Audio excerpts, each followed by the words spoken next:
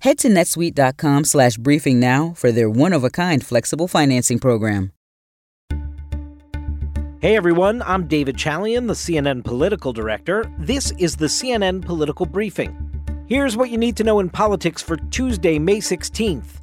Time is running out to raise the nation's borrowing limit to pay its bills or risk economic chaos. And leaders can't seem to agree on a compromise.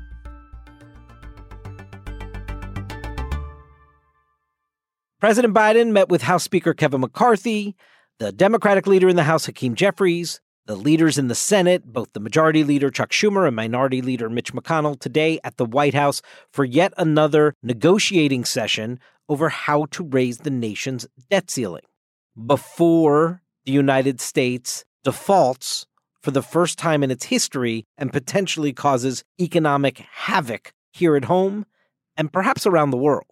Speaker McCarthy seems to think there is a path to getting a deal done by the end of the week. He regrets how long it's been to get to this point. He thinks there's a lot of wasted time, but he does not believe hope has been lost here. I did think this one was a little more productive. We're a long way apart, but what changed in this meeting was the president has now selected two people from his administration to directly negotiate with us.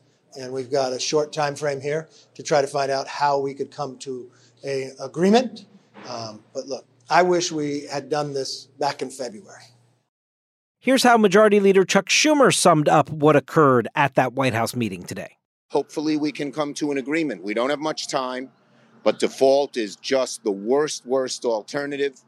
Having a bipartisan bill in both chambers is the only way we're going to avoid default.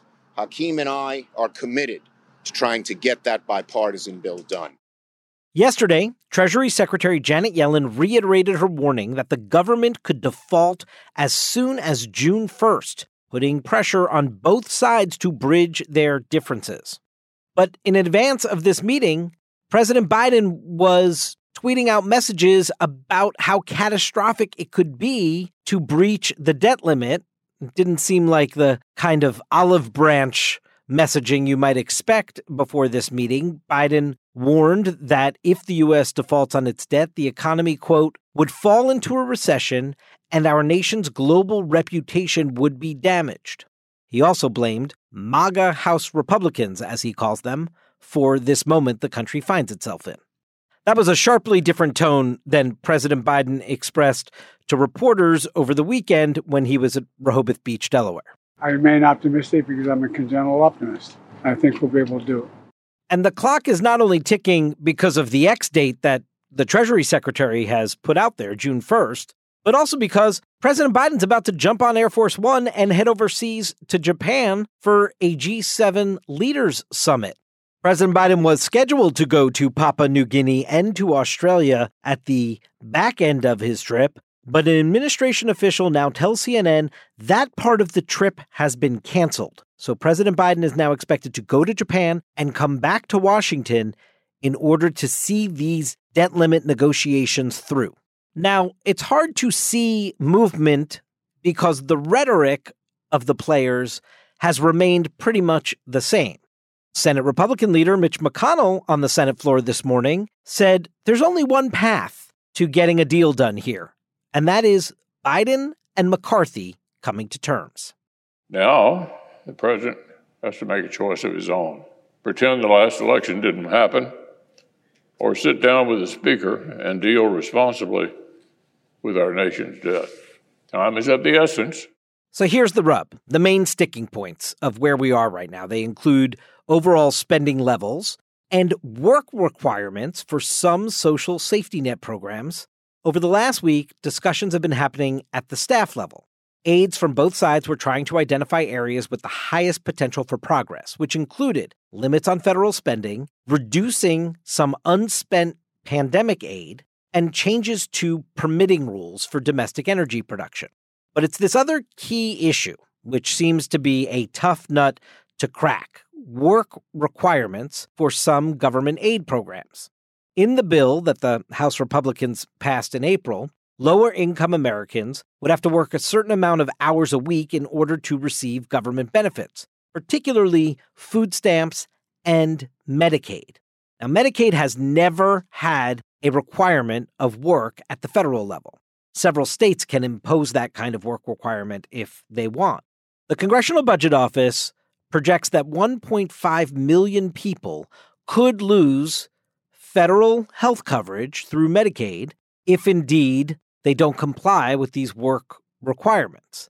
Now, that may change given how some states may pick up some of the slack from the federal government, so it maybe would amount to 600,000 people, no small number that, left uninsured. Speaker McCarthy has told reporters that these tougher work requirements are a red line for him and his conference.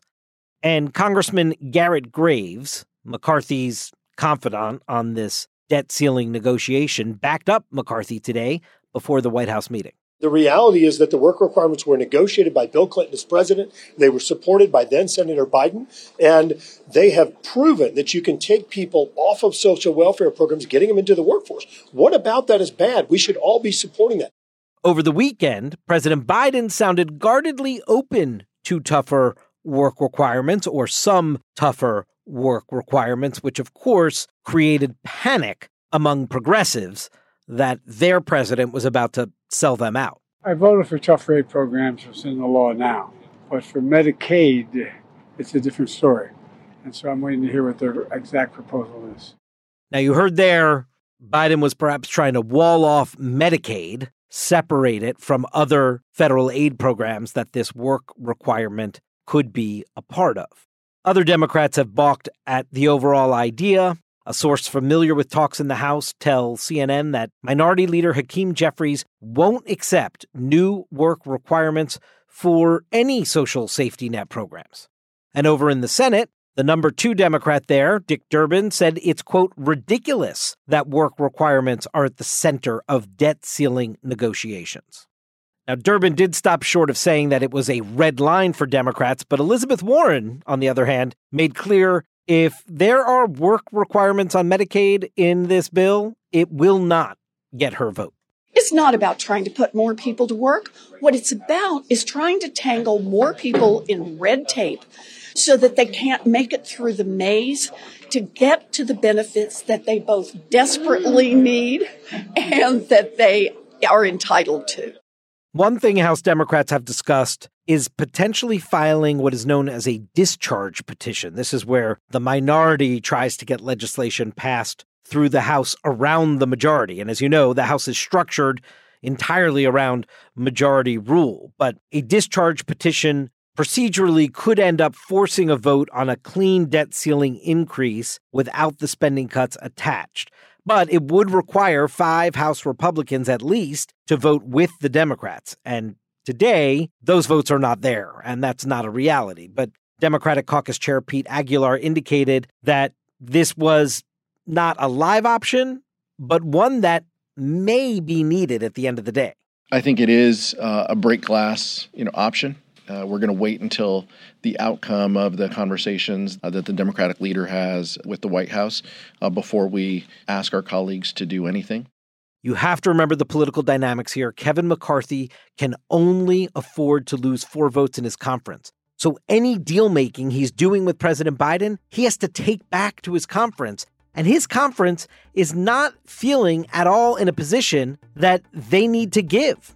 They're in the majority now, and they feel this is a demand. This is part of why House conservatives made sure that Kevin McCarthy's speakership could end with just one House Republican calling a vote to vacate. So Kevin McCarthy is under intense internal pressure in his own conference while he's actually trying to reach a compromise with President Biden, who firmly believes that spending cuts should not be attached to America paying its debts.